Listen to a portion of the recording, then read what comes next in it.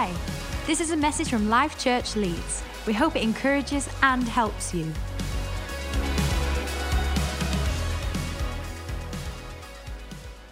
Well, we are going to springboard off the last few weeks that Dave has been speaking about. And really, he's been speaking about change and our changing and our journey of that. And he looked at, Simon and Peter, and he looked at Jacob and the wrestle and how we walk differently once we've wrestled with God. And really this week, in contemplating the last few weeks, I've been questioning, well, who am I becoming? And it's really a question that I'd like to pose to all of us today, to say, well, who are you becoming? How is the messages that have been shared over the last couple of weeks, how is the journey that we've been on as a church, how have the start of a new year, who am I becoming? Because he said something last week, Dave said something last week, and he said this, he said, where our roots are will determine what our fruit is. And so, who am I becoming? Really, where are my roots really planted? Who do I desire to become? Am I, actually becoming bitter? Am I becoming more cynical? Am I becoming, fed up? Am I becoming disillusioned? Or are my roots in the things of God and I'm becoming more full of faith? I am becoming better at keeping my peace. I am becoming better at holding my tongue and being patient and kind and good. Who am I becoming? Because for me, then it springboard like it will for you with who is my family becoming? What kind of family do I want? Now, we're at the stage in our family, we have, 4 kids, and there are many times where we are trying to do dinner at a dinner table, and I'm like, is it really worth it? Because it's chaos. But hopefully I will look back and go, no, we planted some good disciplines. We planted some good habits. And so sometime, hopefully in the near future, we will be able to make it through an entire meal without 15 toilet stops, no spilt water over everyone's dinner, no tears, no, I wanted that plate, not this plate. We will be able to make it through. Who am I becoming? Who are my thoughts? What are my thoughts becoming? What are my habits becoming? What is my language becoming? What is my confession becoming? What is my culture becoming? What is the culture of my house? What is the culture of my thoughts? What is the culture of my words? What is the culture of my team? What is the culture of my life becoming? Over the last few years, I've had a number of friends that have emigrated to new cultures, and I was catching up with one of them this week, beginning of the week, and she's moved, and I'm not going to tell you the country she's moved to, because you don't need to know that, and I'm not writing off the nation at all, but she says one of the things that has been really different to the culture that she's used to here in Britain is the culture that she now finds themselves is incredibly direct. Like, they just say it as it is. Like, you are left with no wonder what someone is believing or thinking. They will tell it to you straight. And sometimes she says, it's like, my word, you are rude. I'm like, I don't know how you get away with that. But she has been, once again, time and time again, frustrated but confronted with this culture that is a little bit blunter than she is used to in the British ways. And she was laughing because she was doing the school run, and she's like, people are not as friendly as they are in Yorkshire. And so I was like, really? She was like, yeah, they just, don't make eye contact with you. And so she says, so I'm trying to channel my inner Brit, and I'm like, hi! And they're like, oh, you're the Brit. We've heard about you. And she was saying, I have to decide, am I going to, adopt this culture and say, well, this is the way we do it now, and we're just going to speak really directly back to people. I said, I would either be really crushed in that culture or I would turn super mean. Like, I couldn't find an in-between. I'd either be like, oh, they all hate me, or I'd be like, right, fine. You're going to say that to me, I'll say this to you. Like, I would just be terrible in that culture. She said, I don't know exactly what you mean, Abs. I don't know which one I'm going to become. Am I going to become, well, this is the culture we're in, so therefore this is how we now act. Or I'm going to say, I'm British. This is me. This is who am I? We were having a laugh. But at the end of the conversation, I said, well, ultimately, we are to become the culture of Christ. And if it isn't in the culture of Christ, it can't be in our culture. Regardless of where our heritage is, regardless of where we were born and raised, what is my culture? Because the culture of Christ should run through us all. And it got me thinking about a story in the Bible, and maybe you've read it, or maybe Sir Andrew Lloyd Webber will have made it famous to you in the 90s. But it's the story of Joseph. It's the story of a man who, having been through everything that he had been through, all the betrayal, all the heartache, all the despair, at the end, he is given an opportunity and he exhibits the culture of kindness, of mercy, of love, and of compassion. Doesn't that sound like the culture of our Lord Jesus Christ, who, given an opportunity, will exhibit love and kindness and mercy and compassion? Therefore, I pose to myself again, who am I becoming?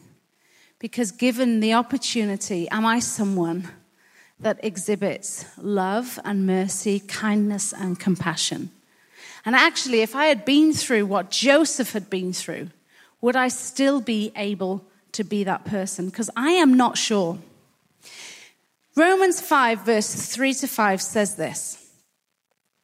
If we've got it up here. Oh, we might have it.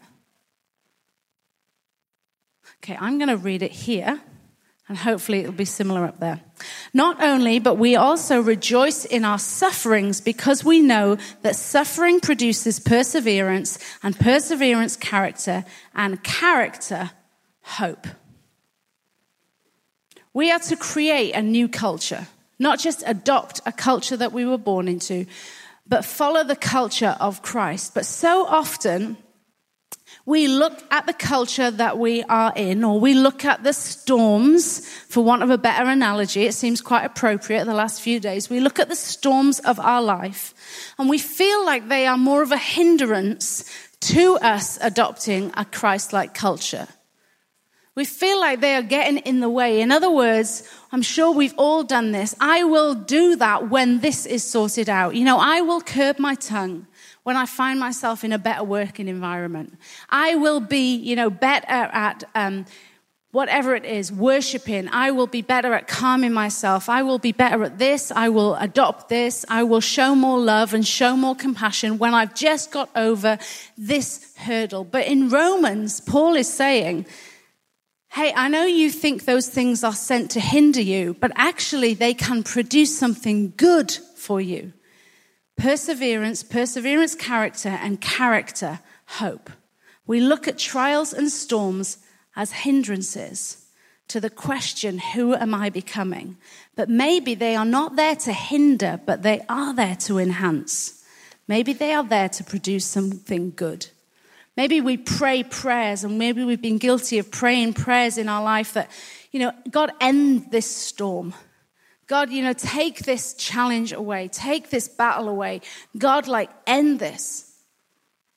And maybe we've been so guilty of doing that because we've actually sold ourselves a Christianity that looks at the instantaneous miracles of Jesus Christ. And he does do instant miracles. And I'm not saying he can't change things. But he doesn't just change things instantly. Sometimes he does things through a process. We don't have to agree. We just have to trust. Because the culture of Christ at work in us is far greater than any circumstances working against us. The culture of Christ within us is far greater than any circumstances working against us. I don't see anything wrong in praying those prayers, like those, I call them bail me out prayers, those, God, quick, show up now. But if they're the only prayers that we pray, I fear that we will become disappointed. I fear that we will become disillusioned, like, God, is this it? Like, you showed up for that person, but you're not showing up for me. God, you came through then, but you didn't come through for me right now. We will become so distracted by the storm not being taken away that we will miss what God is doing in us and creating in us that is setting us up for a higher purpose. You know, I'm trying to draw us away from having a circumstantial relationship with Jesus to having a steadfast relationship with Jesus. You know, what is your life like? What is your prayer life like? What is your worship like when you're going through a storm versus when you're not? Because if I'm honest, when I'm going through a storm, my prayer life is much healthier. When I'm going through a storm, my worship is much more diligent, it's much more dedicated, it's much more meaningful than when everything is peaceful. So the things that are sent to hinder us in our eyes, maybe they are sent to enhance us. And in the story of Joseph, which we are going to look in, Joseph was someone who, despite ridiculous storms, relentless, undeserving scenario, was someone that exhibited Christ-like culture throughout his story. And I've been really challenged by that. Because I like to, have the final word, or I like to get my point across, or I like to have my way. But actually, Joseph was able to submit himself to the culture of heaven and to say, despite all of those things, this is what I will be known as. This is what I will be known for. Now, Joseph was a guy who had favor on his life from an early age. Through nothing that he did. He was born to his dad's favorite wife. He was born and he was cherished and he was loved, and his dad decided that he was the favorite. But favor rested on Joseph from an early age through nothing that he did wrong, but his brothers despised it. It says in Genesis 37 that they despised him so much that they could not even say one kind word to him. Imagine being in a family, imagine being in a culture, imagine being brought up where everyone around you despises you for nothing that you have done. How confusing, how frustrating. But in Joseph, he grew up knowing this, that his own flesh and blood despised him, that his own flesh and blood was against him, that ultimately in Genesis 37, 38, 39, his own flesh and blood plotted against him. They sold him, and they sold him into a foreign land. They created a whole scenario to get Joseph out. If there's one opportunity, I think, I'm not sure I would respond with the culture of Christ right about now. It says that Joseph pleaded for his life. But in Genesis 39, verse 2-4, it says this: the Lord was with Joseph, and he prospered. And he lived in the house of the Egyptian master. When the master saw that the Lord was with him and the Lord gave him success in everything he did, Joseph found favor in his eyes and became his attendant. Despite being sold, despite being betrayed, despite being an outcast, despite going into a foreign land, God was with Joseph and he prospered him. The favor of God was on Joseph's life. God prospered Joseph and gave him favor in the midst of his trial, in the midst of his storm, in the midst of his nightmare. How can someone who has favor with God and whom God is with, it says God was with him, be found in such abhorrent trials, such heartache? I started studying this week in looking at this and the word favor. And what does actually favor mean? And it was a beautiful study, actually. And I encourage you to do your own research on what does the favor of God really mean and what does it really look like. Because one of the definitions was favor is stepping into one's situations to make a worthwhile difference. Favor is not favoritism. We experience the favor of God. You and I now experience the favor of God because of what Jesus did for us on the cross. That now he looks at us with favor and is able to step into our situations and into our lives through our salvation and make a worthwhile difference. But if I look at Joseph's life, We've sold a Christianity that equates favor to ease. I must be out of favor because everything is going wrong right now. They must have the favor of God because they are prospering financially, or maybe they are prospering in opportunities, or maybe they are prospering in their family, and everything is at ease. And have you seen that new car that they're driving on? The favor of God must be on them. But me, the favor of God clearly isn't on, because everything I touch goes wrong. We have sold a Christianity that equates favor with ease. And I'm about reclaiming and re-examining our understanding of God's favor this morning.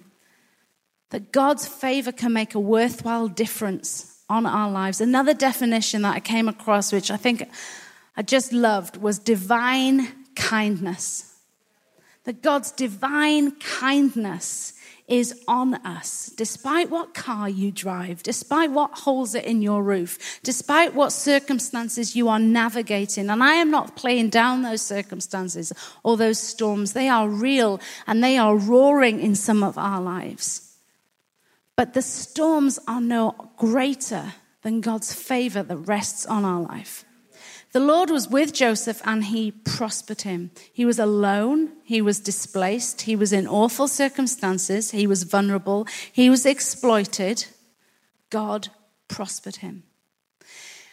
And as we move through the story of Joseph, you'll be well familiar. He gets sold into Potiphar's house, and Potiphar, is the guy that sees that God is on his life and sees that everything Joseph does is going well, and he gives him, he's basically second in command. The only person higher than him is Potiphar.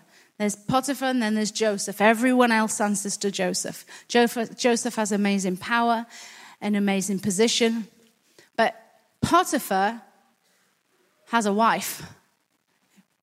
And Potiphar's wife accuses Joseph of trying to sleep with her, which couldn't be further from the truth. Joseph flees. If you're familiar with the story, Joseph flees. He runs out of there. He runs out of trouble. But Potiphar obviously believes his wife and throws Joseph into prison. So here's this guy, Joseph, through no fault of his own, for doing the right thing, now finds himself once again in a place of confinement, in a place of at the mercy of other people. He finds himself in prison. Yet that does not look like someone who has divine kindness on his life. But Genesis 39, it says this: "But while Joseph was there in prison, the Lord was with him. He showed him kindness and granted him favor in the eyes of the prison warden." Now, I don't know if I'm a glass half empty person, but I'd be there going, this does not look like God's favor. Maybe if you're a glass half full person, you'd be there going, well, it could have been worse. Well, I would be there saying it could have been a lot better. I think if I was honoring God, if I was living my life well, if I was doing all those things, and every turn something else happened, I'd be like, God, where are you? I would start to question things. That we now can see the whole story of Joseph, but just position yourself in a prison through no fault of your own and going, yeah, God's favor is on my life. People will be like, what are you on? He clearly has left you. And we can feel like that. We can feel like God has clearly left me right now. But I'm starting to realize through the life of Joseph that our storms and our circumstances, that the trials of my life are not enough to limit God's favor on our life.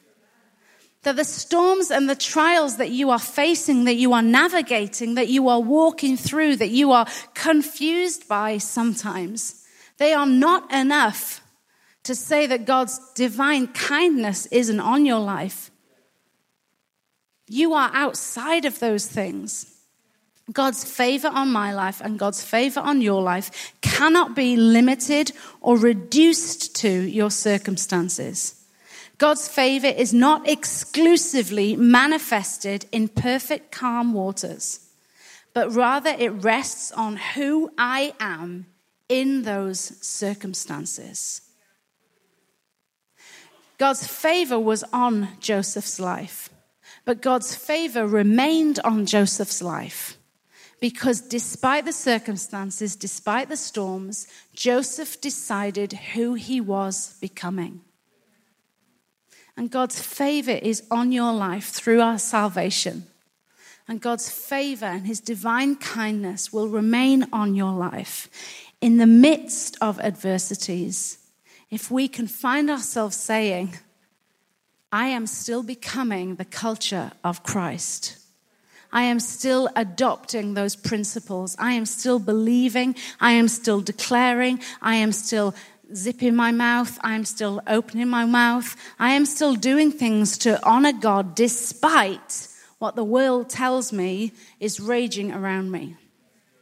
Who am I becoming? Favor rested on Joseph despite of the storms. Because Joseph's life from pit to palace was 13 years. Joseph found himself in prison. He interpreted some dreams. He got released from prison after being forgotten for 2 more years. And he found himself in Pharaoh's palace. From pit to palace was 13 years. I freak out if my storm lasts, 13 hours. 13 days, 13 months, but 13 years? I'm not sure I would still trust that God's favor, God's divine kindness was with me. If after 13 years, I still haven't seen breakthroughs in the way that everyone else tells me I should have, that everyone else says that I must be doing something wrong. 13 years, it was 15 years from being betrayed to being reunited with his brothers and with his father. 15 years. Don't despair if the kindness and the favor of God hasn't manifested itself in your circumstances yet. Don't despair. But take courage and edify yourself that his kindness and his favor, his power is at work on you, is at work in you, is at work through you. Because in those 15 years, Joseph hadn't grown more arrogant. He hadn't grown bitter, angry, or disillusioned with God, which I think, we would understand if he had. But he had grown wiser. He had grown more humble. He had grown softer, despite things being harder. He had grown in patience. He had grown in character. He had grown in hope. The favor of God will help you, will help me, will help us become all that God has for us. Because favor is not circumstantial. And so in Genesis 45, we find this great reunion. And I love what it says. If I can find it, maybe it'll come up here. But Genesis 45, verse 4 to 8, it says, verse 4 to 8. Oh, don't worry. Have I given you the wrong verses? It's probably me. Genesis 45. I'm now in Exodus. Now I'm in Genesis. Genesis 45, verse 4 to 8, it says this. Then Joseph said to his brothers, who he was just reunited with, "Come close to me." And when they had done, he said, "I am your brother Joseph, one you sold in Egypt. And now do not be distressed. Do not be angry with yourself for selling me here, because it was to save lives that God had sent me ahead for you. For 2 years now there had been a famine in the land, and for the next 5 years there will not be plowing or reaping. But God sent me ahead of you to preserve for you a remnant on earth, and to save your lives by a great deliverance." I am not sure I would have responded like that. This was Joseph's opportunity to get revenge. But because of who Joseph had decided to become in those storms, in those cells, in that prison, in his moment that he could have done anything, he chose to do what you and I now believe Christ would do. And we will have opportunities, and the world will say that we are responding crazy, that we should be doing this and we should be doing that, and we should, who's to say these brothers are not going to betray him again? Who's to say that they're not going to sell him again? Who's to say that they're not going to take what they can and betray him again? But actually, we are to adopt the culture of Christ in the midst of our storms. God's favor might feel like man's rejection, but it could be God's divine redirection. who Joseph became in the storm, determined whether people were saved or whether people starved. And who we decide we are becoming as we follow Christ can be enhanced and not hindered by our circumstances. A refining fire that makes us pure rather than a fire that burns us. It's like, when you go to a airport and you see those travelators. I always stand on those travelators and feel like, I don't know, I just feel like I'm on a catwalk or something. I do. Like I hold myself differently, and I see those people that think that, they're really slow, so I'm going to run, and they're sweaty and they're in a mess. But the minute you get on those travelators, you don't have to do anything, and you are moving forward. I kind of feel like God's favor is like that. Like, I don't need to do anything in this moment. I just need to stand my ground because God, you will show, and you are showing your divine kindness. And may my eyes perceive it, and may my heart know it, and may my spirit come alive in it, because all around me looks like a sweaty mess. All around me looks like chaos, but God, right now I'm on this travelator and I am moving forward to where you would have me. The success of Joseph was because who he chose to become in those moments. And because Joseph decided to respond according to his divine identity, God backed him to the hilt. God was proud to be associated with him. He was unashamed. His love was unconditional. He was in great support of Joseph. And so we go right back to the start and say, where does this land in my life? And I would like to pose you some questions that I am mulling through myself. Who am I becoming in my word, in my actions, in my habits, and in my intent? Who are you becoming? Who am I under pressure? Or who am I in a storm? Am I moving closer to the culture of Christ, or am I actually getting bitter and disillusioned? Who am I in a storm? Because as Christ followers, if we believe God's favor is on us, like it was on Joseph,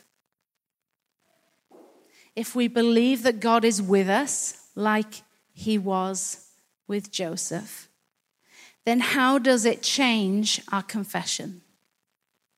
How does it change our security, where we find security?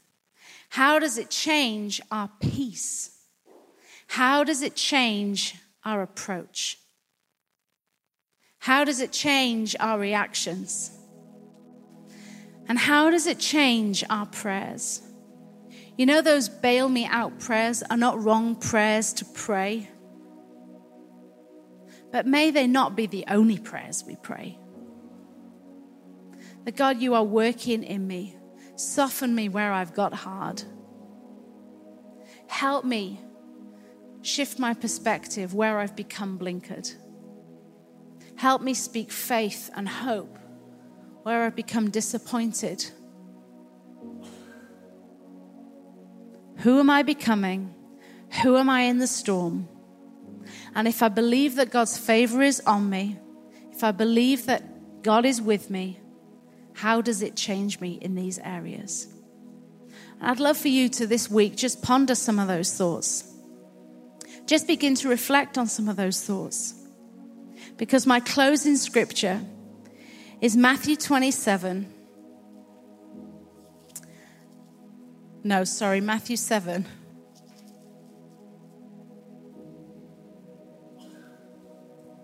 Verse 24.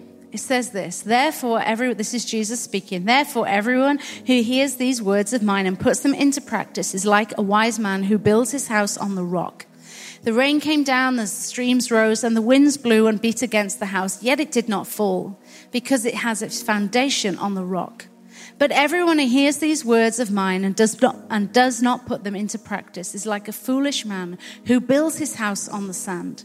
The rain came down and the streams rose and the winds blew and beat against it, that house, and it fell with a great crash.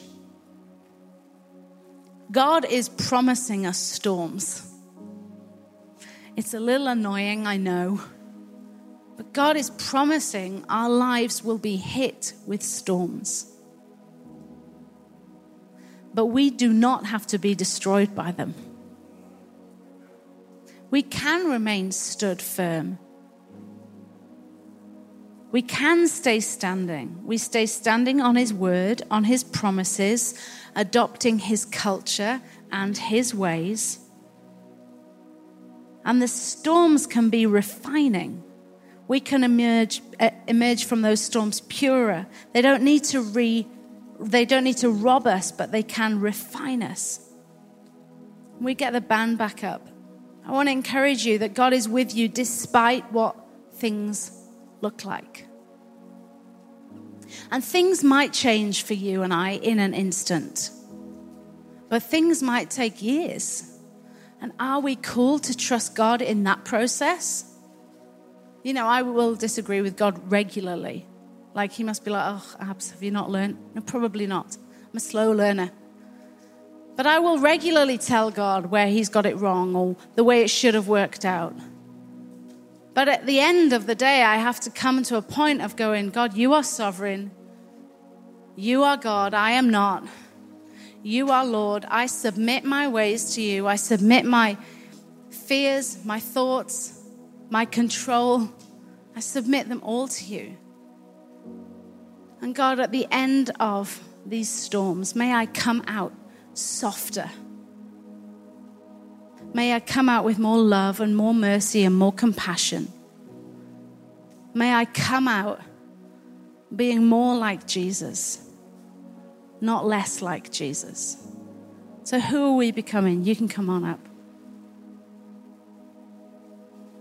Christ's work in us is far greater than any circumstances working against us. So let's partner up with God. His divine power is at work in us. And we're going to sing in a minute, but none of this makes any sense unless you've decided to put your firm foundation in Jesus Christ. None of this will make any sense. You might have storms, I might have storms. People who know Jesus have storms. People who don't know Jesus have storms. But our ability to weather those storms rests in our relationship with Jesus. Whether you've walked with him all of your life, or whether you are just on your journey to know him, none of this will make any sense unless you take that decision and say, okay, God, I adopt your culture more than the society's culture. I adopt your ways more than the ways of my past. I adopt your habits more than the habits that I am used to. God, would you make sense of what looks chaotic right now? I believe that God can do that, because those bail me out prayers that I said weren't wrong to pray, often my circumstances don't change, but something internal does change. Something internal does shift. That actually I'm changed in this, but nothing else looks any different. But I know I'm changed. I know I'm different. And in a few minutes, we're going to give you the opportunity, if you would like that, to make that decision and say, okay, God, I want you to take me on a journey. Because this looks topsy-turvy. And the gospel of Jesus Christ is topsy-turvy. His favor rests on you when you don't deserve it. His divine kindness is shown to you when you deserve it the least. And as someone who has accepted that, I will be forever grateful. Hearing Joanne and Leslie saying, you know, I got saved a long time ago, but his faithfulness to my life is still something that blows me away. And so who are you becoming? We're going to sing and the band is going to lead us, and then I'm just going to jump back up and I'm just going to pray for you, give you that opportunity, and then we're going to go on our way. But hopefully you will leave today not being panicked by the things that you are navigating, but finding yourself on a sure footing, with a firm footing, going, it makes no sense, but my God will make it make sense. Because what things are sent to harm us, God can turn around for our good and for the good of others. So let's stand. Let's just spend a few minutes in worship, and I'll jump back up in a minute.